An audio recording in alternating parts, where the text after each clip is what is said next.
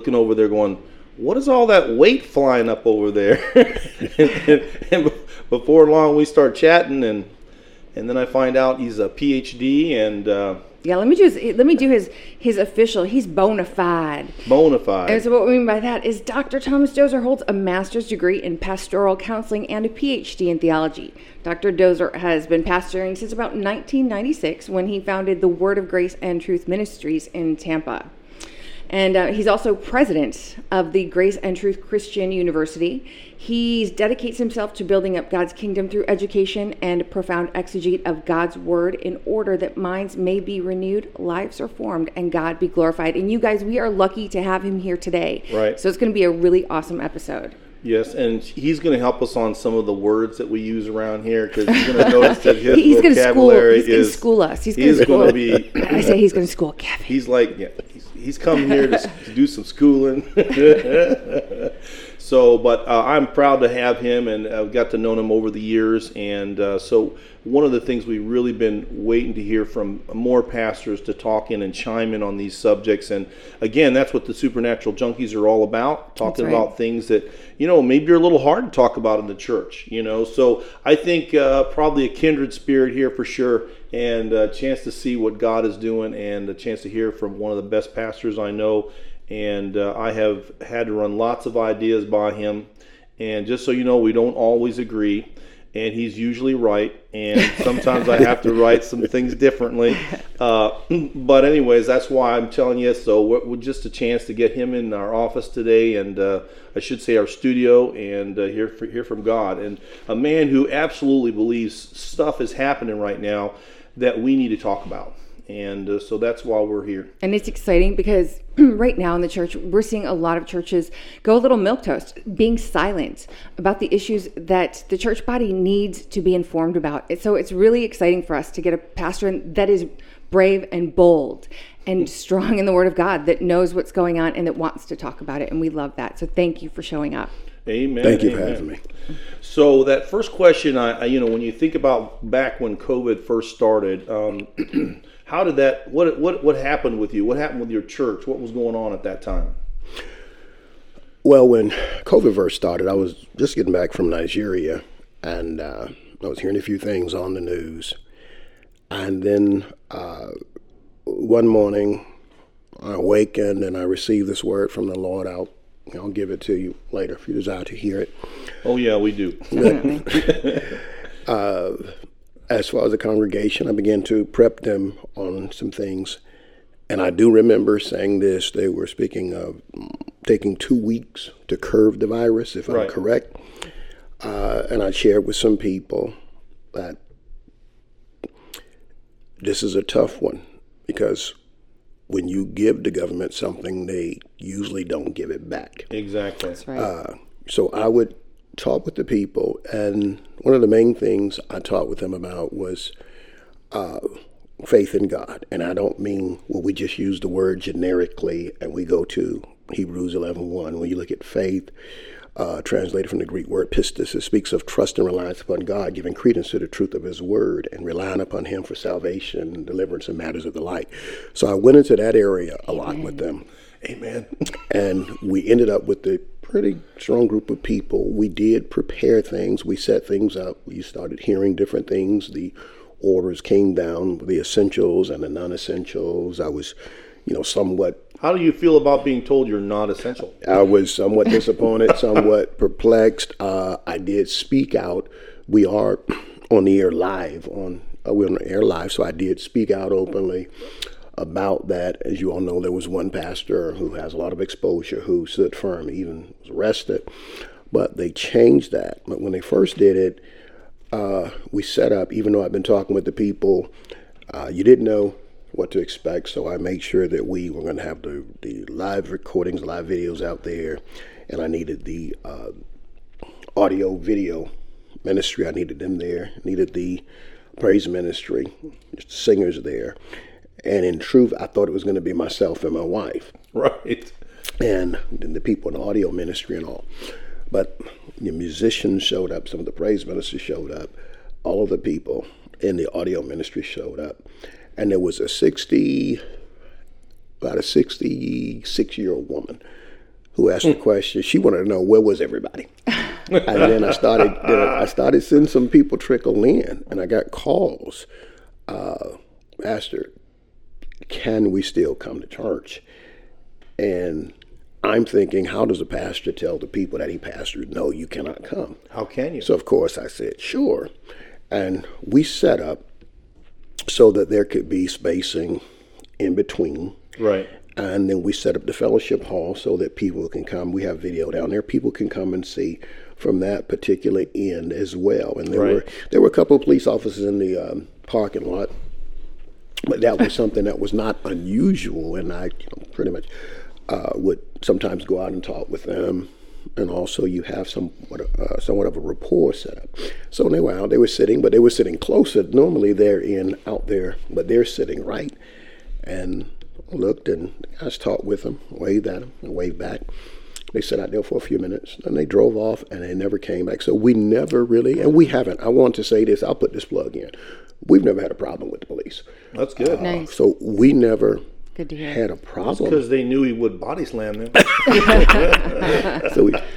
the people, for the most part, you did have a few that were fearful. You had some who did not want to do the handshake. They wanted to do the elbow, even the elbow bump and this and that and the other. And then you had others who just did not fear. And it's like, where's the trust in God? Right. What are we going to hear? So I think we handled it pretty well. As I said, even though we had some people who were fearful, we had a good number of people who were not. And then you started seeing more and more people trickle in. As a matter of fact, you were seeing people who were parts of other congregations, because they were saying that some would come and say they just could not take it anymore sitting at home. Right. And so that's pretty much how things went for us from the beginning. Yeah, so that is just awesome that you were right away saying, hey, I'm not stopping what I'm doing here. And, you're not telling people what to do, but people are saying, hey, can I still come to worship God in your church? and yet some of the ministers around the country are saying, no, you can't do that. And to me, that's a question that I just feel like, as a doctor, I can tell you I did not take one day off, not 1 hour off. That when we were considered essential, I'm sorry, I'm not going to not show up. I'm going to show up, and if people are comfortable showing up, well, then I'm going to be here for them. And I think that's what America has to think in those kinds of lines. So you talked about some of the fear, and I think you can really see that happening in what you're describing, that some people, they did have fear. Well, fear is not from the Lord, right? Yeah. As a matter of fact, can I interject a little on that? No, go ahead. I'm one who will not get into arguments or debates online, Facebook, Twitter, places like that, because I don't believe that that's something that the body of Christ should be doing, one against the other. But there were some pastors who were coming on, and there were those who were coming up with these cliches. For example, is it faith or foolishness? Speaking of people showing up to worship. Right. Is it faith or foolishness? And then there were other pastors who were shooting back at them and saying, open your doors and get back on your post. And so they were going back and forth. And we have to remember, Facebook is not a social media site that's specifically for born-again believers. The world is looking at this, and they see this type of thing. So dirty laundry is out. Yeah, in the way in which I did, relay that. And I'm not saying stop because I did it, because there were probably other pastors who brought that to people's attention as well. And it seemed that there were those who felt that everything was okay because they had set up online giving and people were giving online. So it seemed like it's okay because the people are still giving. But what is being given to the people? The people can be placing money in the local churches, and you're paying your mortgages or whatever else you have, your utility bills, your staffers, I guess, that may be home or maybe in doing something. But what are the people who are sitting at home getting? Okay, what's happening with them? Are they becoming lax? Right. What's taking place there? Well, this is it, especially when you're a shepherd of the people that God has given you. you really have to ask yourself, do I get a day off here? Do I get a sabbatical? And that's what happened for a lot of people. It was much worse, of course, for our brothers and sisters out in California, much worse around the world. I know you know some of those scenarios, but any one of those that kind of jump out at you, that thinking, well, I'm glad I can at least do this, whereas some people they're being arrested. I knew of some who, they may not have used the word sabbatical, but I knew of some were trying to say they believe that God brought this. It was, once again, the cliches. God is shutting down his church because his church has done this, his church has done that. So now you're putting this on God. Right. What he said, and we look in the book of Hebrews, where it tells us to forsake not the assembling of ourselves together as the manner of some is. But God is going to contradict his word and say, okay, I want you to just stop your gatherings. And also you had some using that. But when you use the sabbatical analogy, when the pastor is on a sabbatical, as a matter of fact, I just came off of one July 25th. And they're good, aren't they? And hadn't been on one in 25 years. Wow. But when a pastor is on sabbatical, the leadership that you have in a local ministry, it's actually carrying on with the ministry. Right. And people are stepping up, and it should be beneficial to both you and the congregation. But is unheard of that the pastor and the congregation is on sabbatical at the same time. Right. So who's being edified? The pastor may be refreshed, but what's happening with the people? That's exactly it. And I think the point is that, we're not trying to say you can't do what you need to do. If you're the pastor of the church, we're not trying to tell you that, but we're saying that if you still show up to work, we have to allow people to have choices. And I think that when you close your church totally, now you're really not letting people have any choice, And I think that certainly if somebody's at risk for this, they are at risk for this, And we all moderate our risks every day. But again, this is where me as a person, that's why I made the decisions. I'm like, I don't have any risk here, And I felt like I'm not going to live in fear. I don't know how many days I'm going to live anyhow, and if this is the one, this is the one, and that's kind of why I made that decision. It just wasn't a long process, to why I decided not to take it off. Now, all my staff, I did not do that with them. I told them, we love you, we care about you, you've been with me for a long time, you do whatever you need to do. Right, we knew that we were going to see a lot less people. We wouldn't need as big of a staff, And I think that's what we're saying here. That love allows those choices, and respects people, and that's what we want to even come out in our dialogue. So, if you think, what was some of the first things maybe about COVID that you felt like maybe this is clearly some deception? When it first came out, I don't think that I saw deception. I saw a virus. Once again, that's when it first came out. Right. Because it's just hitting. And it's like, okay, you're seeing this virus hitting. Then when we go, as I mentioned earlier, the 2-week curve, and then everything's shut down, everything's locked down. Now you're starting to see a separation of people. The first thing that hit me when I would go outside, even though we're in Florida and it's sunny, it didn't matter what the skies looked like. It's like all I could see was gloom. It was gloomy. Yes. Everything was very gloomy. As it began to progress, and of course, being a PhD, you don't just get the degree, right? And then now it's just on your wall, and that's that. You still have to do research. Right. You have to continually educate yourself. You do interviews. You have different people that you know in different places and different contexts. And I begin to gather information from different people. And then I would go to you and shoot things off to you, different positions here and there, and you would give this, and then we would sit and maybe I would give you a theological viewpoint, which you yourself had one as well, and we'd go through that, and then you're able to give some of the things from your expertise and your contacts, And I started seeing these things come about, and then I began to wonder, why can you not tell us where this came from? Because Right. you're having the argument, you are having the wet market. Yes. Then you're hearing it being referred to as the China virus, and then we're introduced to Wuhan, Right. and then later as time goes on, and you don't really hear them talking about it until a year or so later, gain of function, which there are people that I'll shoot things by people, do you know what gain of function is? And they'll say no. And so I'll break it down to them. And these are usually the people who are giving you a,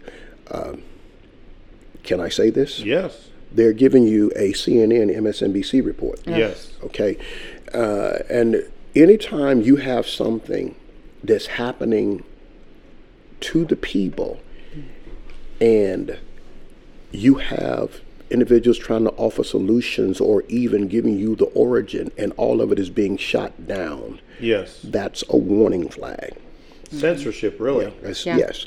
And then the key word that you kept hearing, and I'll bring things like this across to my congregation. You kept hearing the word science. And I share with my congregation that whenever you hear a word that's being repeated over and over and over, what you're hearing is what is known as gaslighting. Right. They're going to say something over and over and over until you begin to believe a certain thing that may not be so. And so if you tell me science, then I need to know. And you say the experts. Right. You need to give me some names. You cannot tell me scientists, doctors, experts, and you give me no names.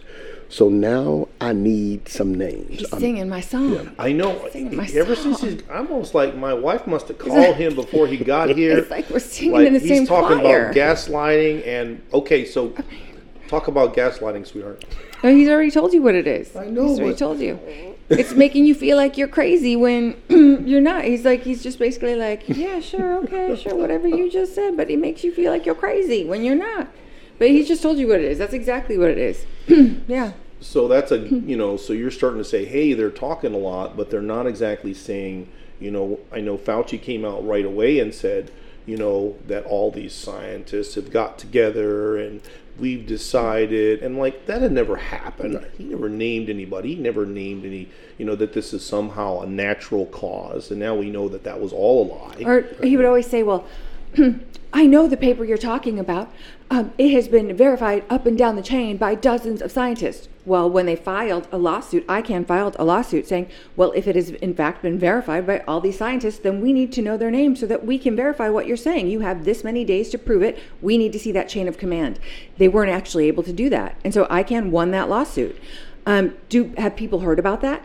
It's the same thing. When the Washington Post constantly made false reports about Trump, they then have to go back and correct it, but you don't hear that correction, do you? No. Right? You don't hear it. That's gaslighting. They give a false report knowing that they're doing it, but then they know that the correction never gets the same amount of. And the thing is, once you get praise. it out there, they don't correct it. That's right. Because they realize that a number of people have heard this, and they're going to run with it. That's right. And they're going to stick with it. And if you're locked into a particular network, then you're not going to check the other networks, because one will, they love to use the word demonize, but the only thing I think that's demonized is that which is against God. But one will do is what they would call demonize the other, and then a person will say, well, these people over here lie. My question is usually, if you have information, if you have pictures, if you have video, if you have recordings, how is it a lie? Could it not be that someone else is holding something from you? Right. And then going back to what you were saying, when our former president was mentioning, when he mentioned hydroxychloroquine, how that was shot down. And I asked my friend, I said, when we went to Nigeria, I said, what did we take? We took 2 medications. What did we take? I just wanted to confirm. And immediately he says hydroxychloroquine, and I forget the other one. And this served to prevent you from getting malaria. And neither one of us got sick over there while we were there. And so it's like, why are you shooting something down instead of bringing out what it was invented for? Why are you shooting this thing down? So now things start to look murky, and they start to look, now that's what begins to look sinister and demonic. Now things begin to look sinister and demonic.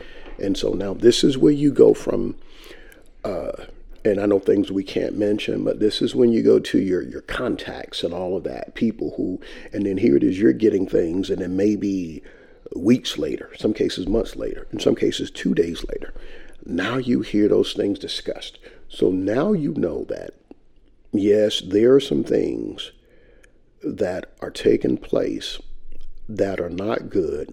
And then the question becomes, why?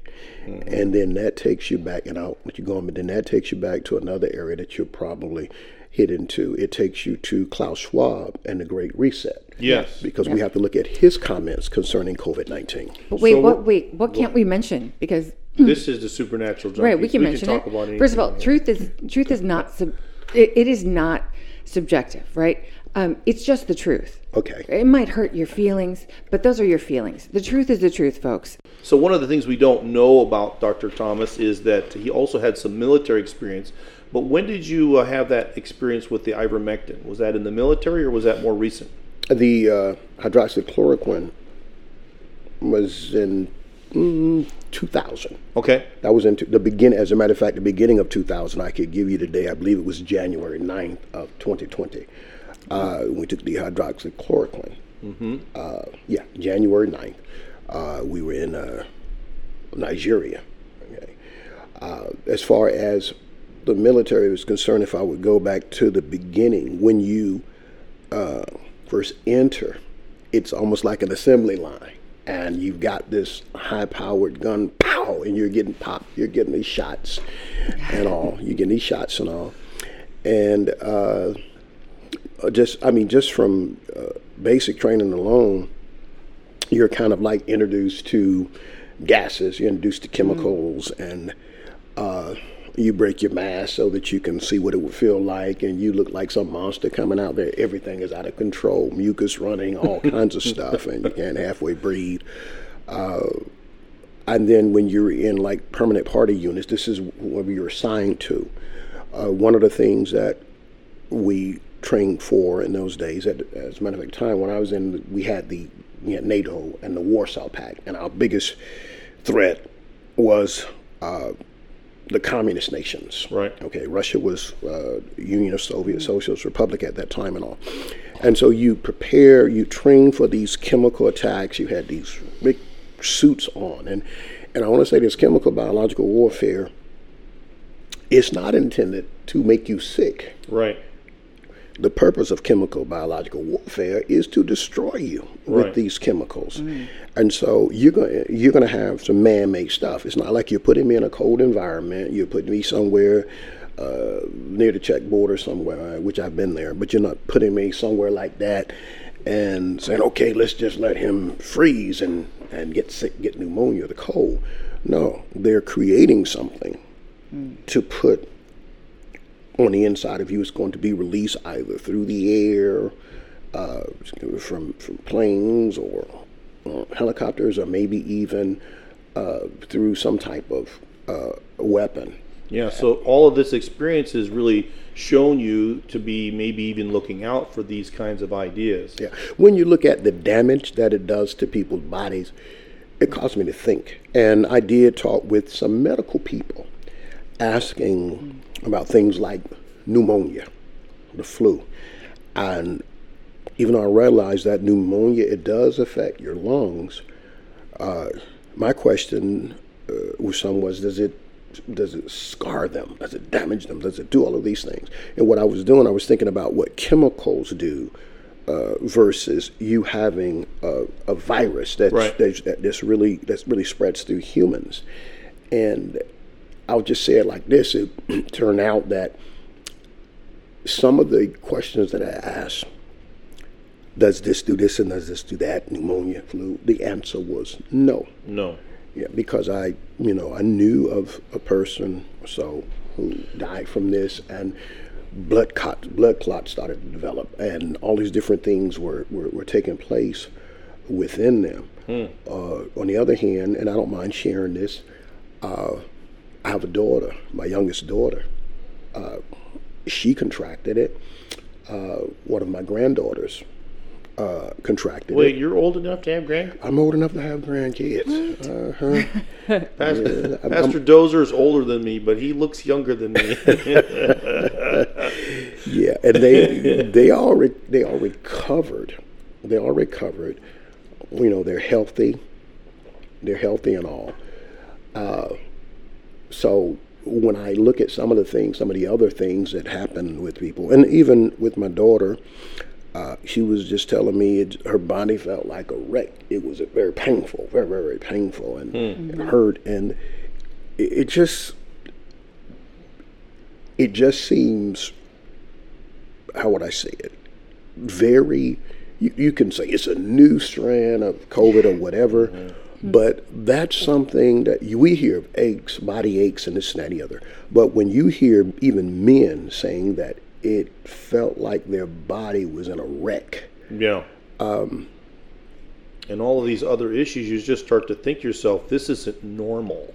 And then that's triggering, hey, maybe this was gain of function, right? Maybe somebody designed this. Is it normal to get something that is like almost a flu virus and get, like he's saying, scarring on your lungs, kidney damage that's permanent, all sorts of issues that they say are long-term, if not permanent, from getting a flu-like virus? Is that normal? Right. I mean, let's put the question out there for people.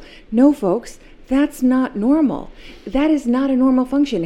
Has anybody ever gotten a flu-like virus that they ended up with permanent bodily damage? Right. Huh.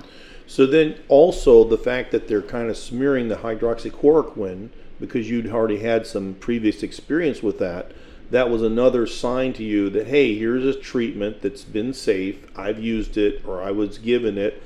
Why are they smearing this? So that was another reason that you're like, what's going on here? Yeah. Now we'll just fast forward a little bit, and then you start getting more information. And now you look at it, and you're saying, okay, as you were just saying, there's something, and I will use this word because this has to, I don't have a political party, but I do want to say this. I do believe that which is on the left is very sinister. Yes. Yes. Okay, I believe it's sinister. Some years ago in 2012, and people hear me saying things like this, and say, oh, did he really? And the truth is, yes, I really did. But in 2012, at the end of the election, I used to be pretty heavy into politics, and I didn't hear this audibly, but it went on in my heart. And I saw a piece of paper on the ground, and I bent over to pick it up. I'm like that. I see something, and it's like, boom, I can look at the tape and just. I will tell you, he is dressed way better than we are today. I'll tell you that. Here he goes. Oh my God. I said, man, are you taking your wife out for a date? Because he's ready to go. He's ready to go. He's looking good. But I looked down, and then here, this dialogue, not dialogue, it was just one. And I guess that'd be mono. But here it is, and I hear this: a vote is like a seed. Whenever you sow seed, you expect a harvest. Yes. And then I heard the harvest from this vote, from this election, will be corruption. And it was like, not because of the man. This is when President Barack Obama won re-election. It was like, not because of the man, but because people looked at the man as the Messiah instead of me. Amen. And I was terrified. I was terrified because I was like, man, the church is in trouble. I got chills. I was like, oh my goodness. Me too. But then you just kept hearing corruption. You kept hearing corruption. And I had to go before this church and bring this out. Well, really, it was several churches. They were having this. And I had to announce something. And when I got up there, I had really it was now in January 2013. I heard the words, "Tell them now." Oh no! You're like, oh. You one of those guys? And I'm looking. I'm going to be honest with you. No. I'm looking, and I'm like, 99.9% of the people in here are black, just like me. Oh no! And it came stronger. Tell them now. Oh dear. So I stood up there and started telling him I had a pastor friend in there. He grabbed the announcements that I was supposed to get. He snatched them off. So that showed me, okay, I'm supporting you. You need to tell them. He didn't know. I hadn't told him. And so I shared this, and at first you could really see and then when it got to the portion about, you By the looked way, at him Pastor as Thomas just crossed his arms and said, And you know there what? he goes again. And he's healed remarkably well from the stoning. So I have to say, I don't see the scarring He's too bad still alive. anymore. Yeah. Anyway, so when we got to the portion about you looked at him as the Messiah, said of me, that's when people like broke. And then right there it was like, now tell them to repent. And the person who was supposed to minister the word that night would not come up. This is true. I will not make things up like this. If I had to bring that person in to admit it, they would. So, Wow. wow. I can't even. Go ahead. No, Man, I mean, like, we no, all feel tell it. us more. We No, because all- we're all like, no, we want to hear the rest. What happened? We Like, totally do. Tell us more, because I'm like, oh my gosh, I can't imagine. We're on the ends of our seat. Yeah. So you hear this word, and you're walking up there, and God's telling you to say it So you now. told him, and you told him. You already know this is not happy time right here. No. So the way it ended, I ended up being the person. When I was supposed to be up there for about 2 minutes, I ended up being up there for about 45 minutes.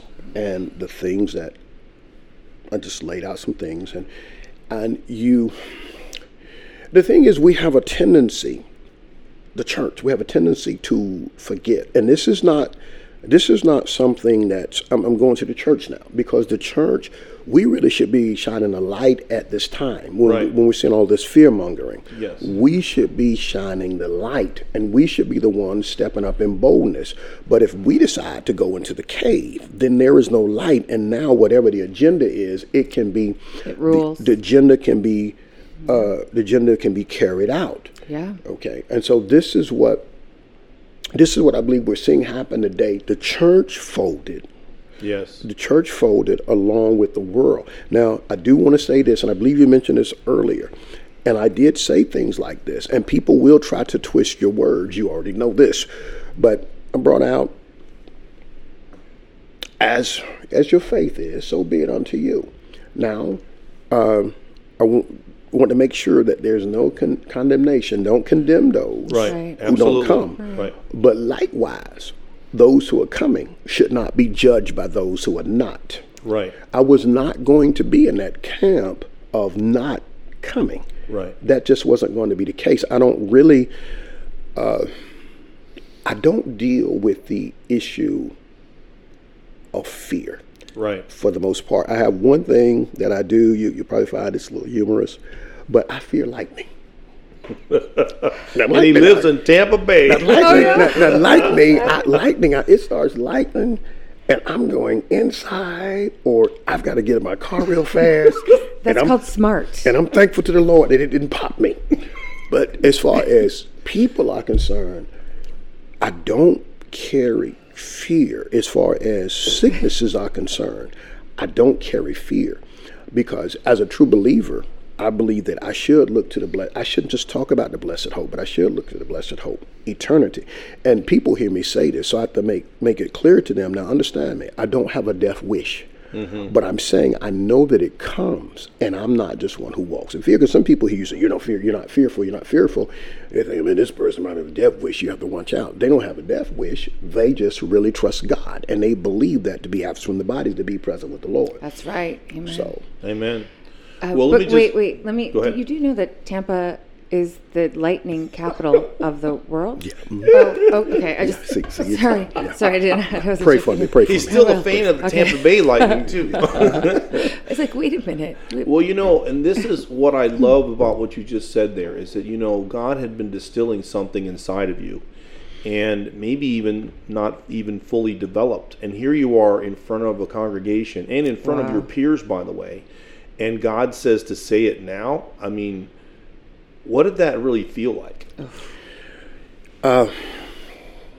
Especially because the hope, I mean, it was that, Barack represented something bigger, right? I mean, that's why he was the Messiah for representation. Looked out at the people, and I'm like, oh boy.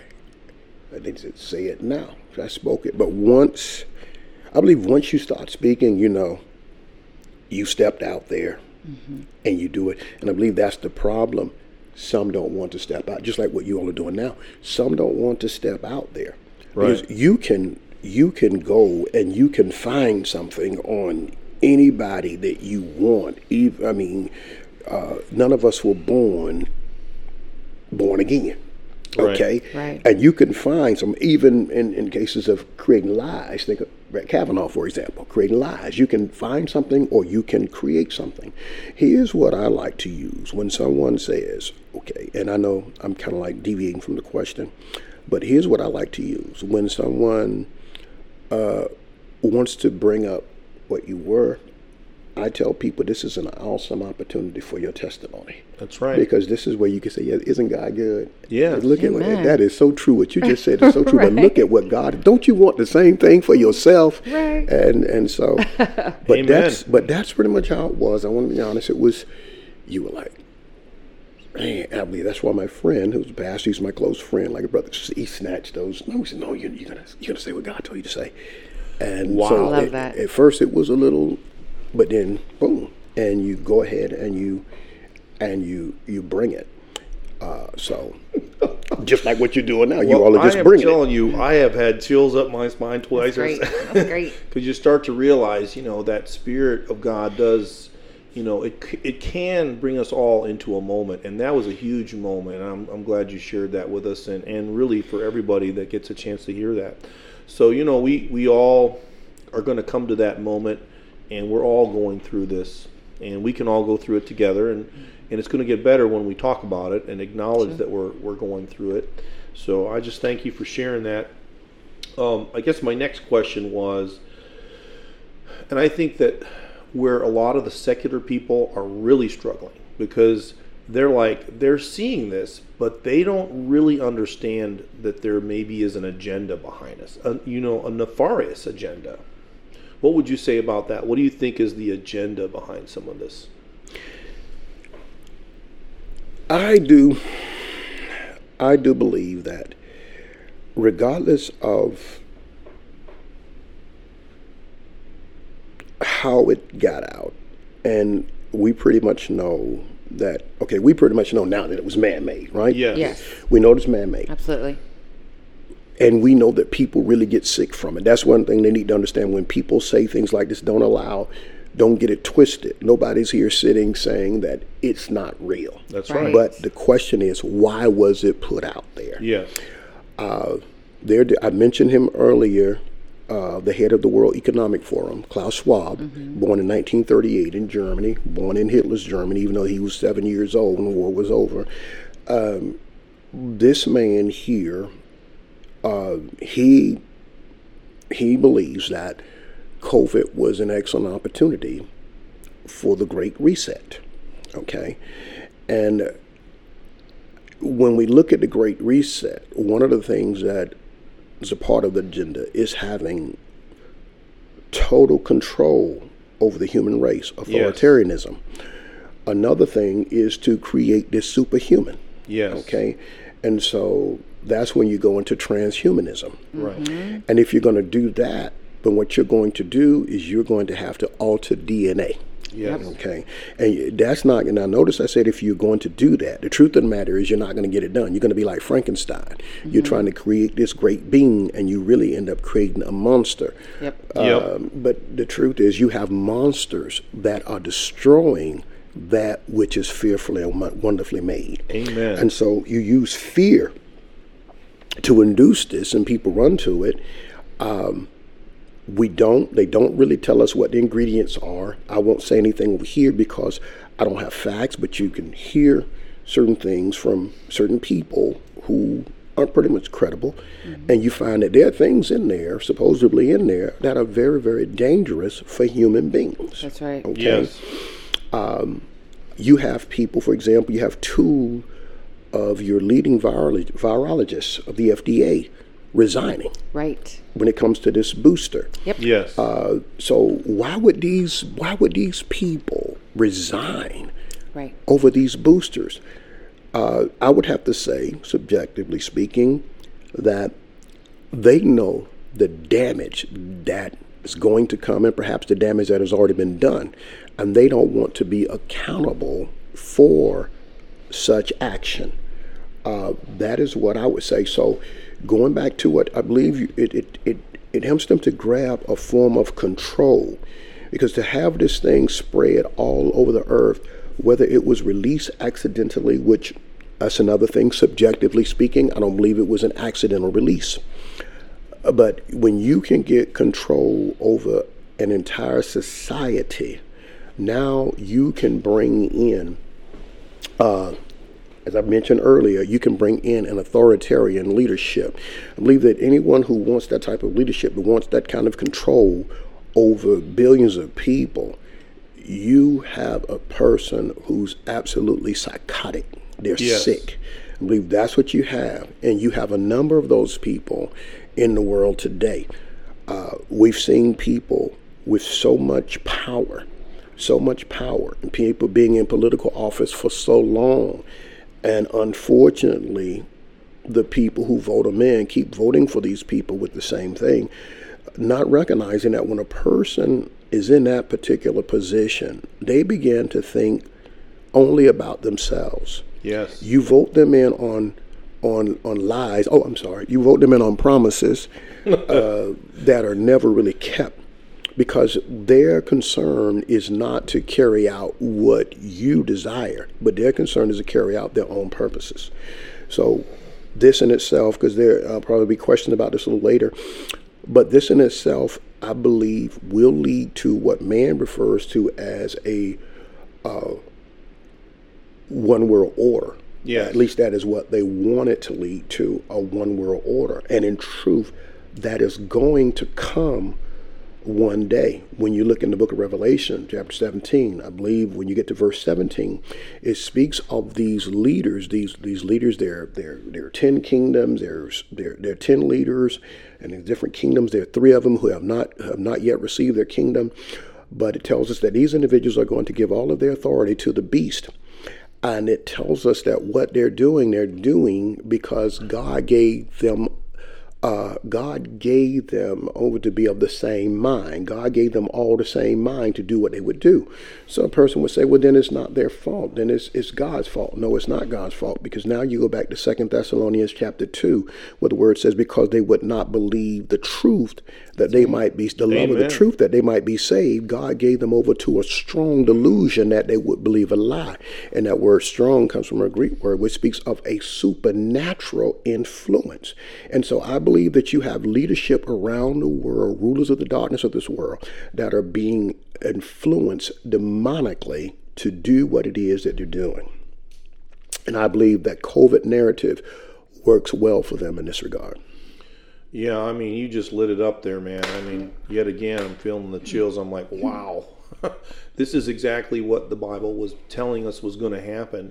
And again, we're seeing this happen, and yet we're seeing the silence. But you can see in God's great pastors and God's learned men, we know this stuff. And when it's happening, we have to start talking about it.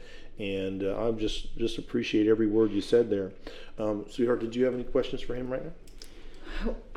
Well, just to go back to some of the stuff that he was saying earlier, I wanted to ask, how do you feel that when they talk about the vaccinations and who they're pushing the vaccinations to, and who so far hasn't been vaccinated or has the least amount of vaccination rates, do you feel like this is being pushed to a certain racial groups? And how do you feel about that? I believe that it's being pushed to certain demographics. I do believe it. Because let's be clear, right now they say that the rates with the lowest vaccination rates are blacks and Latinos. Yes. African Americans have the lowest vaccination rates. Mm-hmm. And it could be for a number of reasons. It could be because of, just as there are some people who are fearful of the virus itself, there's some people who are fearful of vaccines. There are some who don't trust the history of vaccines with black people. Right. There are some who believe that they're trying to kill off black people.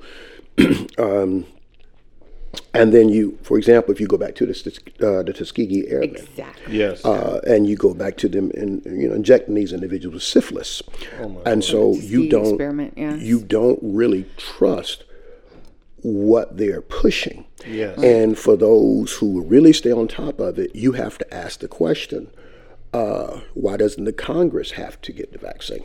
Right. Or the employees of Pfizer and Moderna. Right. Why do they not have to get?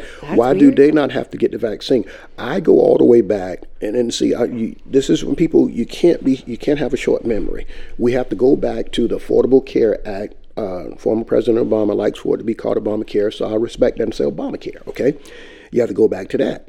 A lot of people didn't realize it, but the Congress and the Senate, those people up there, they were exempt from getting. In the exchanges, they kept their own insurance. Right. When you do something like that, that tells me that you know that what you're putting the people in is not better than what they had. Yes. Because if it was better than what you had, you definitely aren't being sacrificial up there. If it was better than what you had, then why wouldn't you take it? And so I look at this and I ask the question, okay, if you're not taking this and you're saying that this is going to save people, this is going to make people better, then why aren't you taking it? Okay. And so I think there are demographics who just don't trust the government. There are some people who, once again, I'll just repeat myself, there's some people who don't trust, there's some people who are fearful. Nor should they, though. And I believe we're at a place where you cannot trust because you have to look at it. The story has changed so many times. Initially, we started out, there was the 2-week curve. Right. Then the vaccination was supposed to stop it. Yep. Okay, when President Trump brought out herd immunity, you tried to make it sound as though he was talking foolish. Yet, who was it? Was it Sweden, Norway, one of those nations, Switzerland, one of those nations, Sweden, a couple of them? They were herd immunity, and it worked. And so now you're trying to say, well, the vaccine, that's going to get us in the herd immunity. Yeah. Okay, but then now we need a booster and you keep getting these variants. Well, my question is there anyone that's aware of what you call virus shedding? Right. And I'm pretty sure you're aware of virus shedding. Yeah. Right. And this is where they're saying a person can, probably me touching you or something like this, a person who's been vaccinated, okay, you can actually shed this off on other people. So the question can be asked because it hasn't been answered. How do you know that the vaccination isn't causing others to become sick? Yeah. There are just too many questions that are not answered, and I believe that in itself is keeping a certain demographic from doing it. Well, and there's a long history of when a vaccination program starts, that in fact the illness that it's vaccinating for, people get sick. That happened with polio, right? When the vaccination started, there was actually more people getting sick with polio because of the vaccination. And you can look that up. That's actually historically true. And also this distrust of when the government gets involved is also problematic. Can you look back when, and especially when we start talking about demographics and programs, medical programs.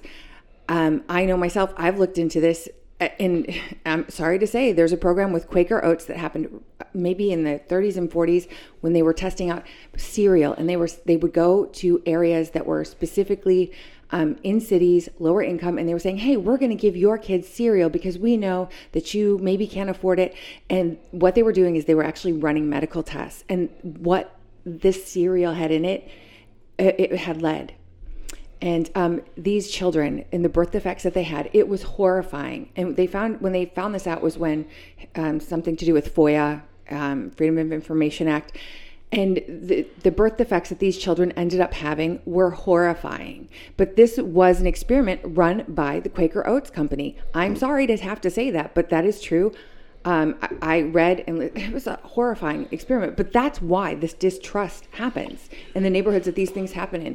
One more thing, World Health Organization went over to Africa. A Bill and Melinda Gates Foundation signed up with, do you remember the Depo-Provera birth control shot? We banned it here in America. Well, Bill and Melinda Gates, aren't they great? They went over to Africa with these Depo-Provera shots. They renamed them, and they were giving them out to the African women for free. Right. Isn't that great? Because they were banned here in America. But they're like, hey, we just want to help you with birth control over there. Oh, isn't that great? Isn't that awesome, guys? Banned here. But meanwhile, they go over there and give them out for free. Do you really think it's out of the goodness of their hearts? I don't. But we're willing to put our bodies into their hands. And now they would go and say, you know what? We're going to give this vaccination to lower income places.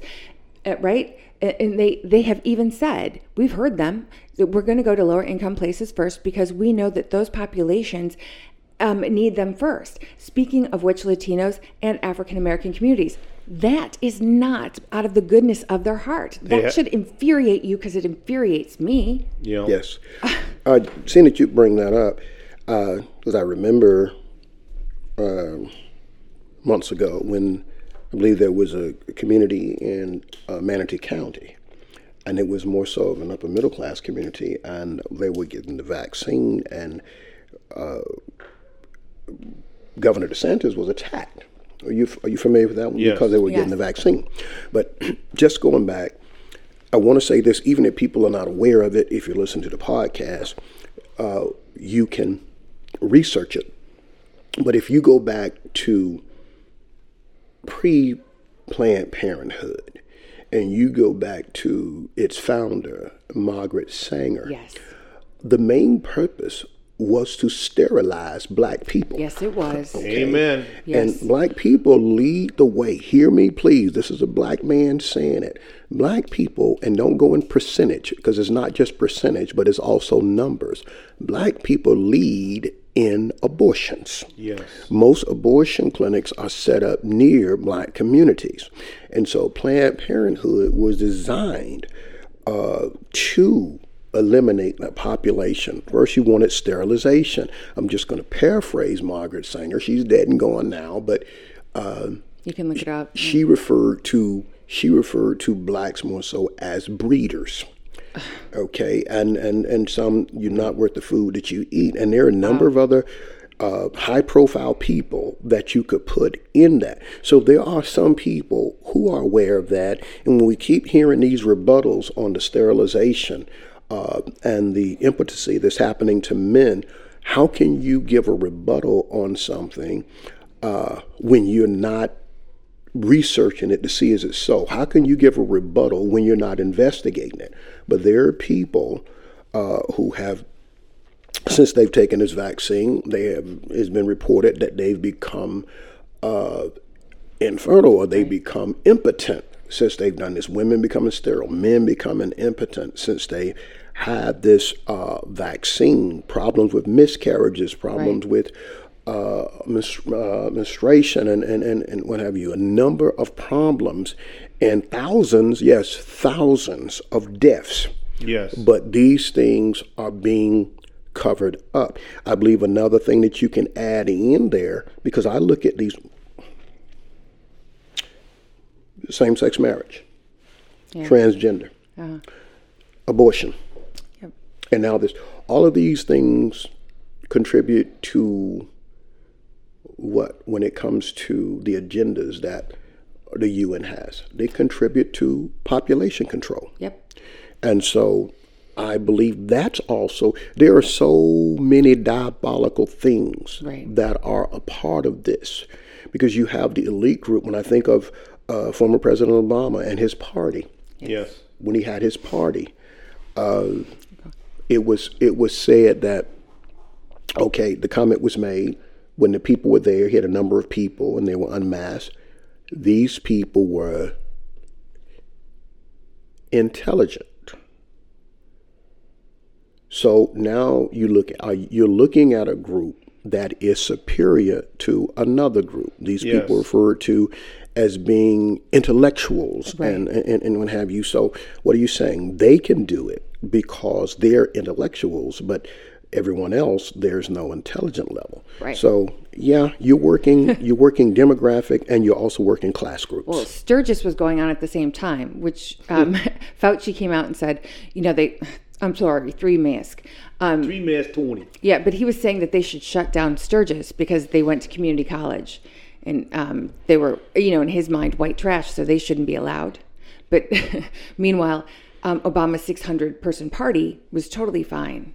Which, by the way, I want to add that I in no way mean that all African Americans are under, any racism whatsoever. Those are not my words. Those are simply what the news was reporting. Yes. As far as the World Health Organization, Bill and Melinda Gates was going to those communities saying that that's what was in those communities. That's not my feeling at all. If you know me, you know that is not how I feel. Well, and here's what I'll say. I read a really nice article, and it specifically pointed out how a lot of the black pastors were standing up against this, and that's one of the reasons behind people not getting vaccinated.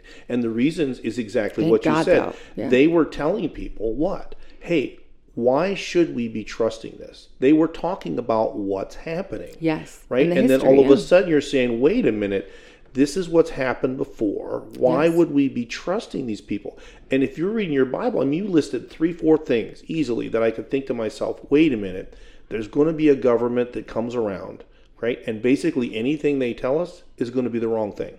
We know that that's going to happen one day, right? And so here you have this group of people. And so that I was proud of them. I got done reading that article and thinking to myself, that's what we need. And if the pastors will stand up, okay, and if we start standing up and talking about this, we will empower people and put the truth out there.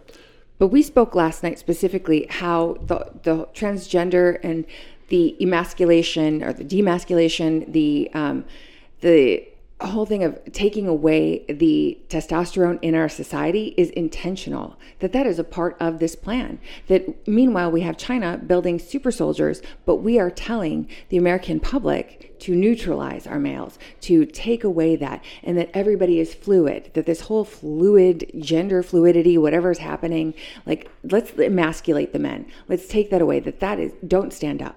Like, somehow that's wrong. That we should, everybody don't react to that. That is, in our society, that's no longer allowed. That's part of the plan. That we are trying to make our children, the next generation, compliant, right? Just be good little automatons. Just obey, maintain the course. Just let's everybody stand in line while we take your temperature. This is all part of the conditioning, right? But other countries they're making super soldiers. But here, you guys, let's take away that testosterone. Let's take away your ability to fight or stand up for yourself. We don't want that. Speaking of soldiers, military, what we're seeing today is a lot of, as you would say, social engineering. And I think you began to see that in the military. And what you're seeing is an emasculation of men. Yes. And in truth, I don't think that a woman has a problem with who she is, just like a man doesn't have a problem with who he is. I believe you're trying to emasculate men. In some cases, you're trying to make women what they are not, instead of allowing them to be who they are.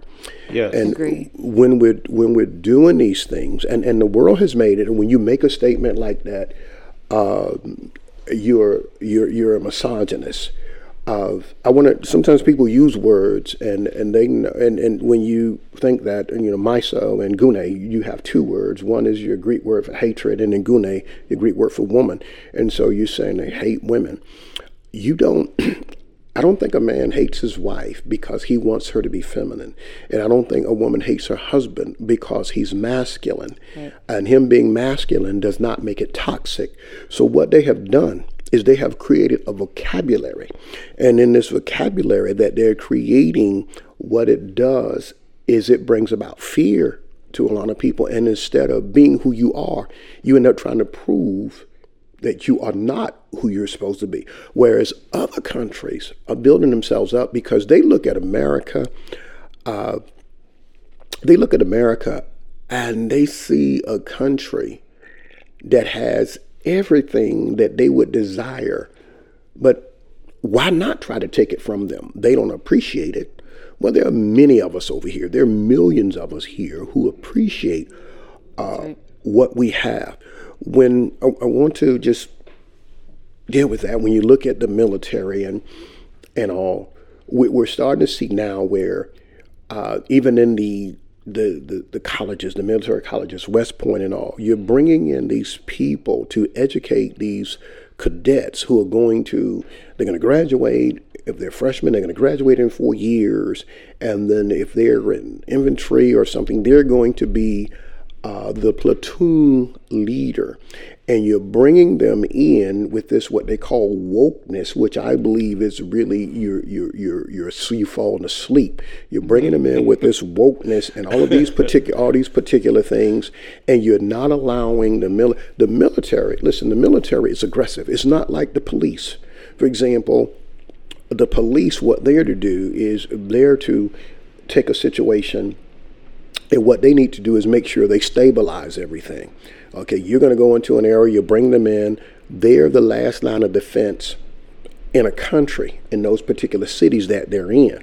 They're not going out per se, and their mission is not to conquer their country. Their mission is not to defeat their country. Their mission is not to render their country incapable of waging war. On the other hand, the military does just that.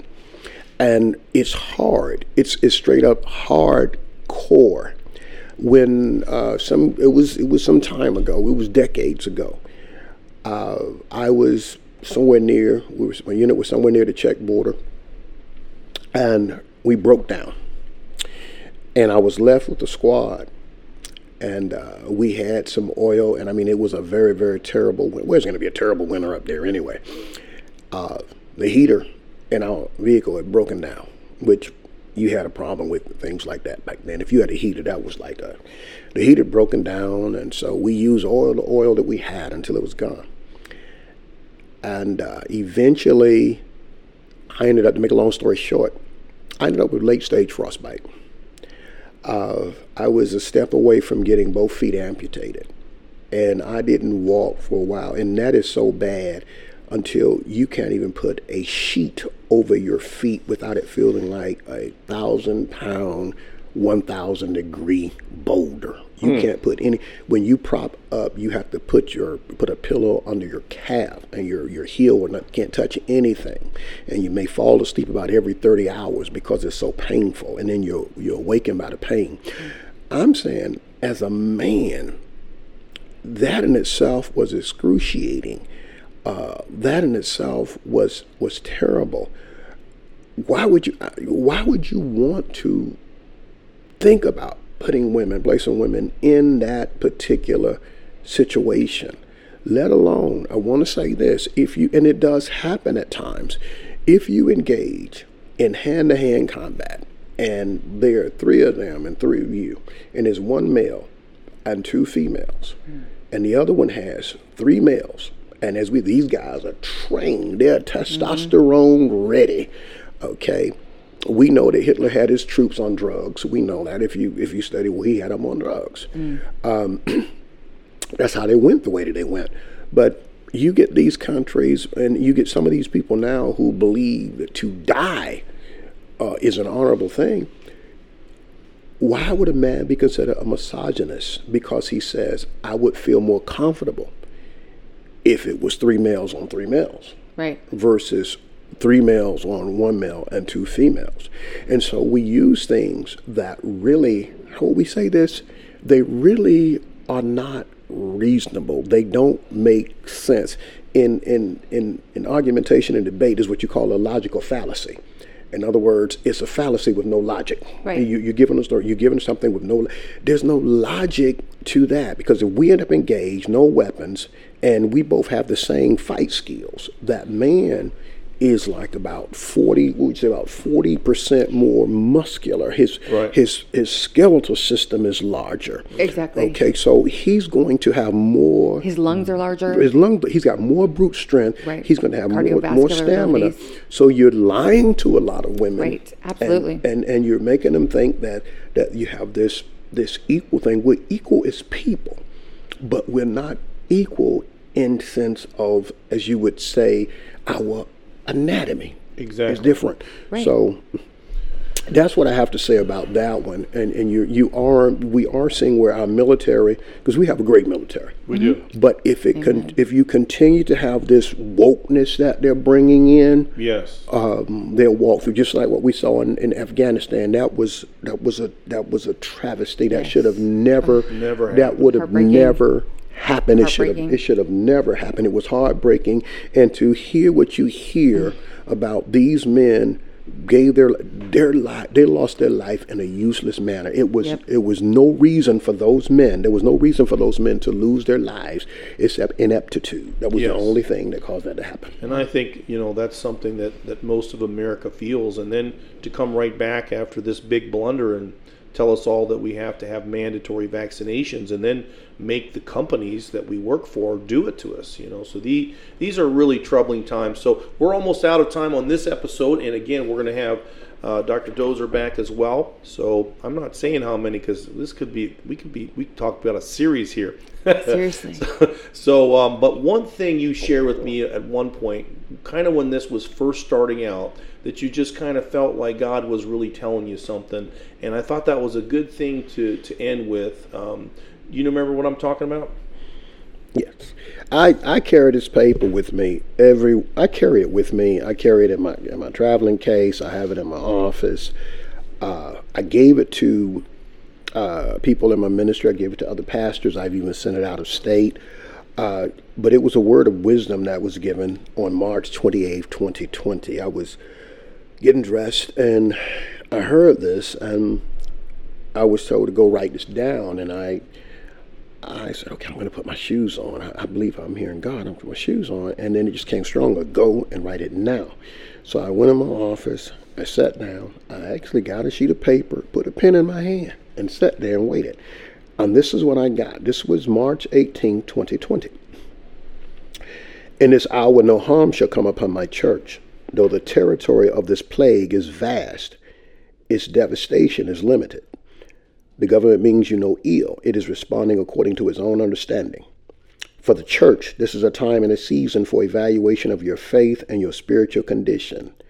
I am being the Lord. I am looking at you in order to purge you of what is not like me. This isn't the end. Be encouraged. I am is preparing you for what lies ahead. Endure through this time and season, trusting and relying upon me. My promises are true.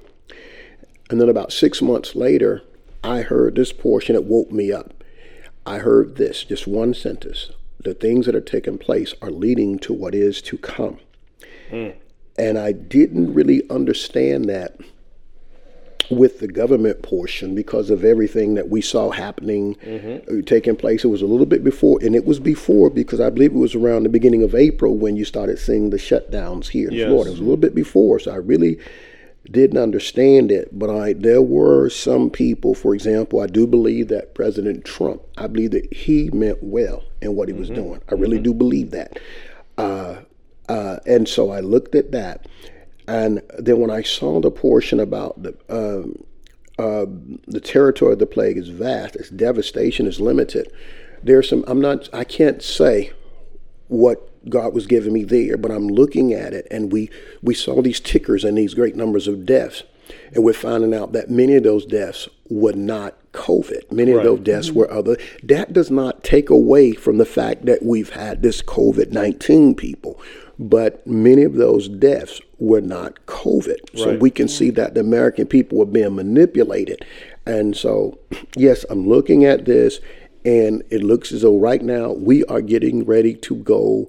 We're entering into another season, and you should be able to see how dangerous it is. I do believe if people will take their eyes off of commitment to a particular word, when I say a particular word, because there's some people, they know very little about politics, but they hear the word Democrat and their eyes light up. They hear the word Republican and light up. And you look at policies, you look at actions, and as a believer, then you look at the Word of God. And then I believe when you do that, you can see clearly, but you can see much clearer what it is that we are facing today. And we are definitely facing some things, many things that come up do not look like God. Yes. Amen. Now, it's funny, Dr. Dennis and I were really talking about this, and he was having a conversation with his brother saying, before David killed the giant, he killed a lion and a bear. And so even though we think, hey, yeah, we don't know what's in this, so we're not God. We don't know whether this is the mark of the beast. All we're saying is, hey, these things are happening surrounding the mark of the beast. And we'll get into that more the next one. But one of the things that's obvious is that this is a major problem, and it looks a lot like the beast. Okay, if it's a precursor, well, the precursor to Goliath was the lion. The precursor to Goliath was the bear. And so you start to realize, hey, this is something that seems like it's starting to lead towards the end. You see, and so this is the whole point of everything we've been talking about. Hey, there's a lion here. We better deal with this. Preparation. Right? Preparation. And the church has got to come together. We got to get our game on, right? As you said, some of these things are leading to the end. So tell everybody that they need to give us a nice review, Alex. Well, wait, I just wanted to say, What? Pastor Dozier's voice here. When Wyatt was little and we'd watch Transformers, and he's like, Mommy, I don't know. There's something, Optimus Prime, because I don't know. There's something about that man's voice that makes me trust everything he says. I was like, yeah, that's how I feel too. And he's like, yeah, I know, me too. And so there's something about your voice that I feel like it's almost like that Optimus Prime thing. Like, there's something about Pastor Dozier's voice. I just trust everything he says. It's like, right? I mean, he just has this amazing voice. It's like Optimus Prime. So amazing. Thank you so much. That's right. You got another nickname, bro. Right? Optimus Prime. That's awesome. But you had mentioned something about you have a live feed where you do this. Where can people find you if they want to hear more? Because you're amazing. You've been an amazing guest. And I know people want to hear more from you. So where can they find your sermons, you? You can find me on... You can find us on Facebook Live. You can find us, and you go to Word of Grace and Truth Ministries.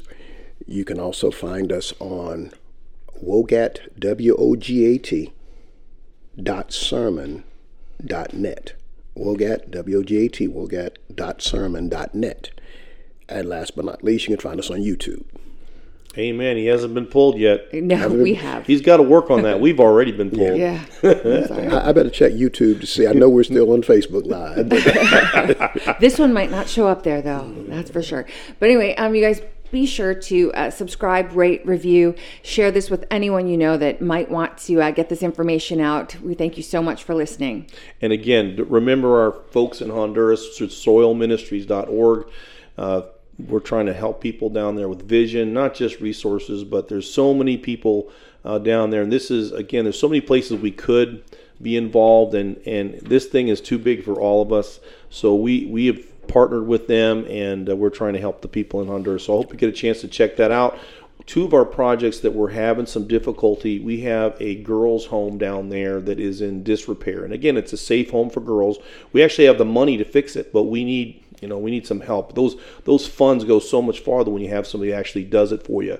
And same thing, we have a school up in Euro that we have most of the money to build a part to that. So these are things that if you have missionaries or builders that go places like that, these are some things that could really help us.